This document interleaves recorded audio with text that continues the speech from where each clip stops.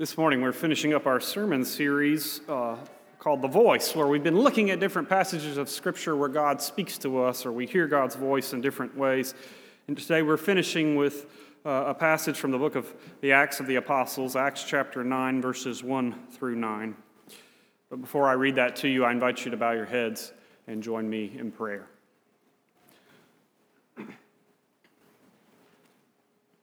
Gracious and loving God, we come to you now with open hearts, hopeful to hear your word. We pray by the grace of your Spirit that the words we hear and the thoughts of our hearts will lead us to your will for all of us as your church and for each of us as your children. Dear God, we love you. We thank you for your love. Amen. So again, Acts chapter 9, beginning with the first verse. Meanwhile, Saul, still breathing threats and murder against the disciples of the Lord, went to the high priest and asked him for letters to the synagogues at Damascus, so that if he found any who belonged to the way, men or women, he might bring them bound to Jerusalem. Now as he was going along and approaching Damascus, suddenly a light from heaven flashed around him. He fell to the ground and heard a voice saying to him, "Saul, Saul, why do you persecute me?" He asked, "Who are you, Lord?" And the reply came, "I am Jesus, whom you are persecuting. But get up and enter the city, and you will be told what you are to do." The men who were traveling with him stood speechless because they heard the voice but saw no one. Saul got up from the ground, and though his eyes were open, he could see nothing. So they led him by the hand and brought him into Damascus. For 3 days he was without sight, and neither ate nor drank. This is the word of the Lord. Thanks be to God.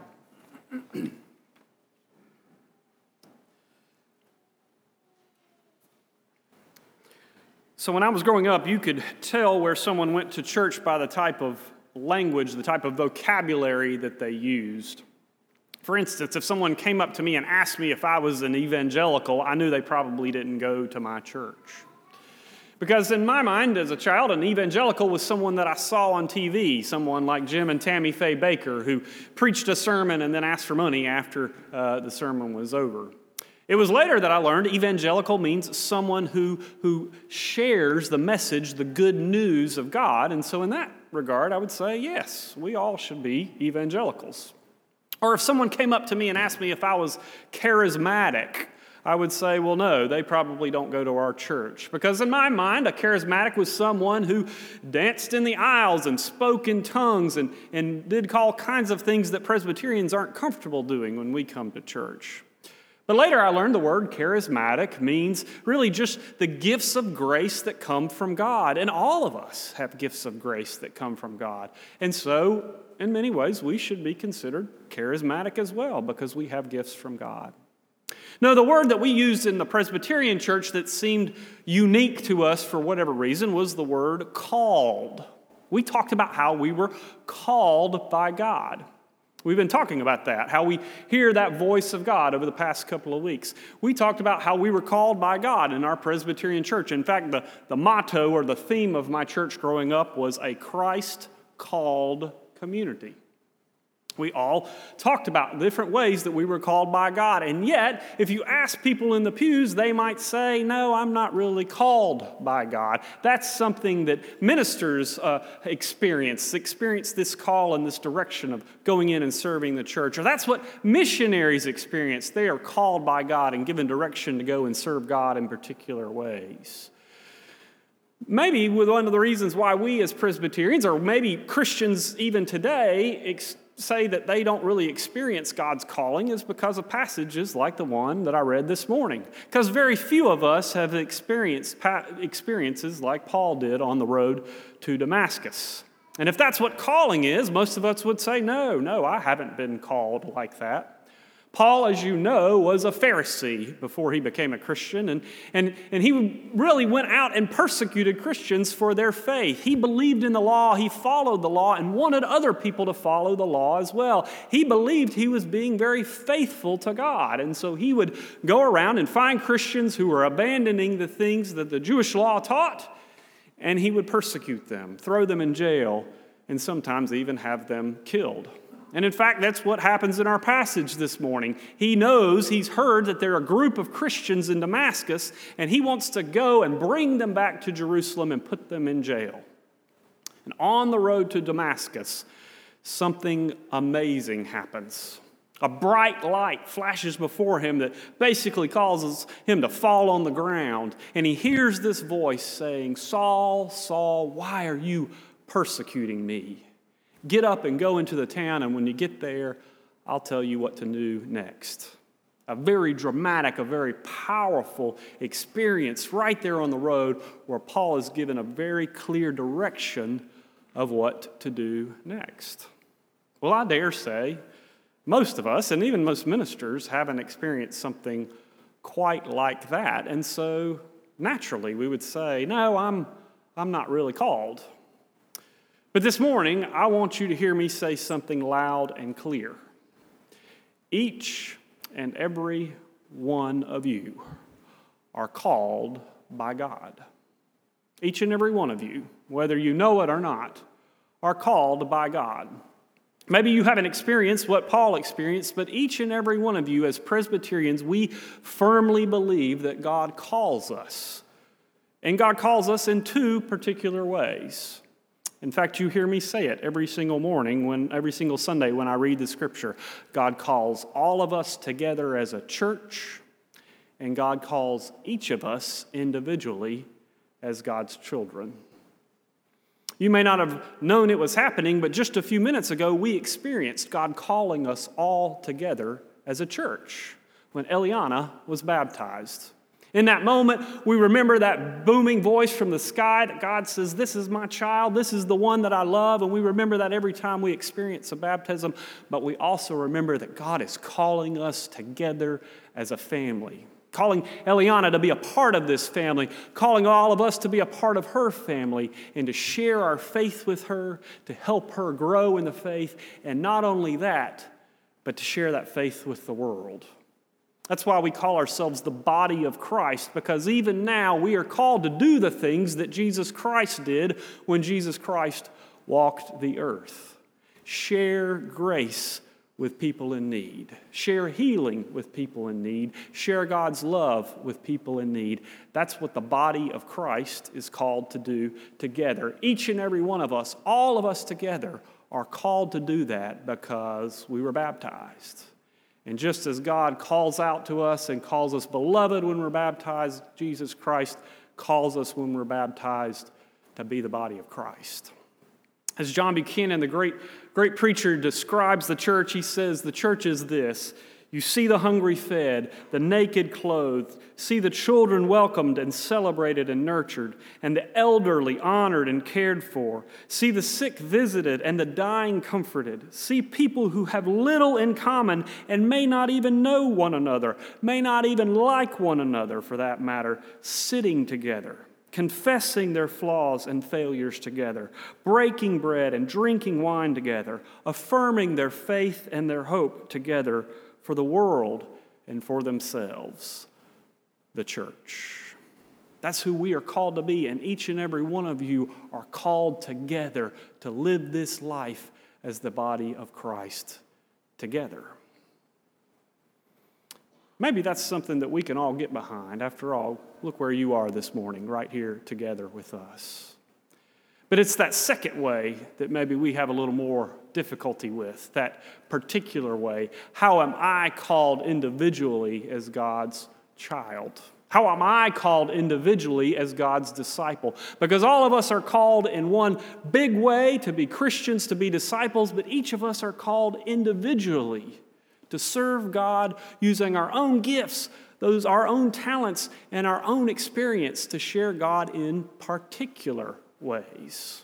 And those ways may be different for people in the church. And maybe you might say, well, I haven't experienced that quite yet. I don't know exactly what that is yet. Even though I have heard that I'm supposed to be called, I haven't experienced how I particularly am called to serve God. And that's where I think this passage about Paul can be helpful. Because maybe one of the reasons why we have not heard that call from God yet is because our focus, our ears, and our eyes are not on the right things. That's exactly what happens to Paul. Paul is struck blind in the middle of the road, and I dare say it's because Paul needed to be struck blind in the middle of the road, because his eyes had been focused on the wrong things, on persecuting Christians rather than worshiping and celebrating God.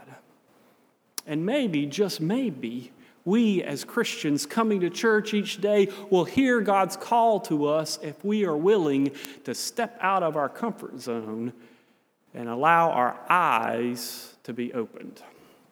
Let me give you an example of that. There's a great story that Barbara Brown Taylor tells about her own life. She had gone to serve in Africa for 3 weeks, in fact, and so she had to put everything that she was going to need in a backpack that she would carry on her back for 3 weeks. And so she packed what clothes she could get in there, what essentials that she needed to take care of herself for 3 weeks. And for 3 weeks, she traveled all over Africa and had an amazing experience. But it's when she got home that her eyes were opened. She got home and walked in her big house and saw all that she had, and she said, "Why do I need all these rooms in my house?" She walked in and looked at her closet and said, "Why do I need all these clothes in my closet?" She looked in her kitchen and saw all the dishes in her cabinets, and she said, "Why do I need all of these dishes in her cabinets?" She had just been and survived for 3 weeks having a very meaningful, powerful experience, and she had none of that with her. It was in that moment, that experience of going on this trip, that her eyes were opened, and she realized maybe she was called to live a little bit differently. Here at Faith Presbyterian Church, one of my greatest hopes for you is that you have opportunities where your eyes are opened. Because it's in those moments when we push ourselves, when we step out of our comfort zones, when we reach out to people who are different than us and our eyes are opened, that then we might see and hear who God is calling us to be.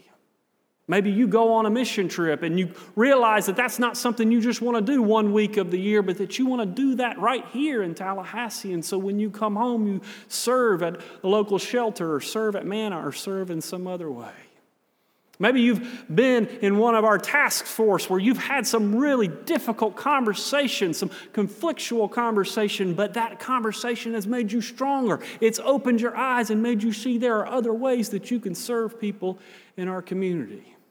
Maybe you've come to a Sunday school class and you realize how precious and important those lessons are that you teach those children. And so it's called you to not only be a Sunday school teacher, but maybe a school teacher, or maybe a parent, or maybe a better father or mother or husband or wife.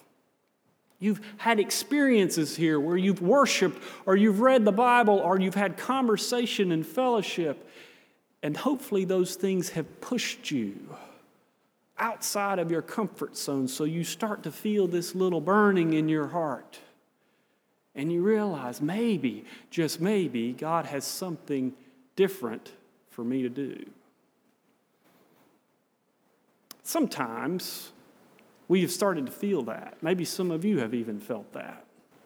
But in the midst of feeling that, you start to realize that in order to take that leap of faith, you have to get over a lot of obstacles that are in your way. And so it's then, again, that looking back at what Paul went through is helpful to us. Because there are times when we not only need our eyes to be opened to new possibilities and new things in the world, but we need our eyes to be closed to our fears and our obstacles that stop us. Paul was struck blind because he needed to be struck blind. He needed to have those obstacles in front of him that stopped him from changing his life. He needed those things to be, well, blinded so that he could focus maybe on what was important.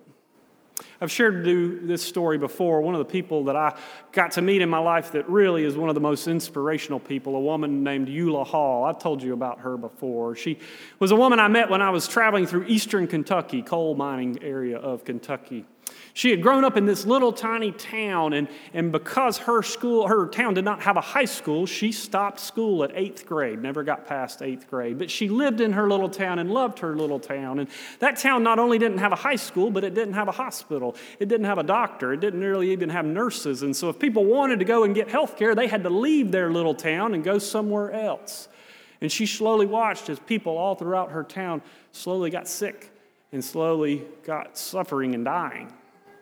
And so one day she decided this can't continue. And so she reached out to some of those doctors in neighboring towns and asked them if they would come once a week to her town and serve the people in need there. And she slowly got people to come and volunteer their time. She eventually raised money and built a little shack there, right there on the side of a creek in the middle of a hollow in eastern Kentucky. And there people would come and line up at the shack just to get their checkups and get their blood pressure checked and all those sorts of things. Well, eventually, that little shack, believe it or not, tragically burned down, but she didn't let that stop her. She got the phone company to put a phone on a tree out in the middle of nowhere. And she continued to have people come and get their health checked up right there on the side of a creek bed. She raised money, hundreds of thousands of dollars, to build a new clinic there. She even went to Washington, D.C. to lobby for more money so that she could help the little people right there in her hometown in need. I had the joy of getting the chance to hear this story from her and meet her, and we as seminarians all asked her the same question. How in the world could you do this with all that you had to overcome? And her answer was still inspirational to me. She said, at first, I saw the same things you all saw. I wasn't smart enough. I wasn't man enough. I didn't have enough money. Everybody was against me. I started looking at all those reasons why I shouldn't do it. But then at some point, something changed in me, and I started looking at those reasons why I should. Those reasons that I learned in Sunday school. Do unto others. Love your neighbor. And so that's why I kept going. She started becoming blind to the reasons why she shouldn't do it and focused on the reasons why she should. Sometimes God calls us by opening our eyes, and sometimes God calls us by blinding us to those obstacles. Or maybe a better way of saying it is refocusing us on the things that really count and the things that really matter. At this point, you may be wondering what I feel called to do as a pastor. And let me tell you, I feel called to help you understand that you are called. My hope is that every single day that you come into this church, every single time you have a conversation with someone in this church, every single time you go to Montreat or a mission trip, every single time you gather around table with a church member, that somehow, some way, your eyes are being opened to something new that God is calling you to do, that your eyes are being opened to God's mission and God's ministry and God's will for your life. My calling is to help you know that you are called, so that every single time we gather as a church family, you may hear God's will for all of us as a church and for each of us as God's children. To the glory of God. Amen.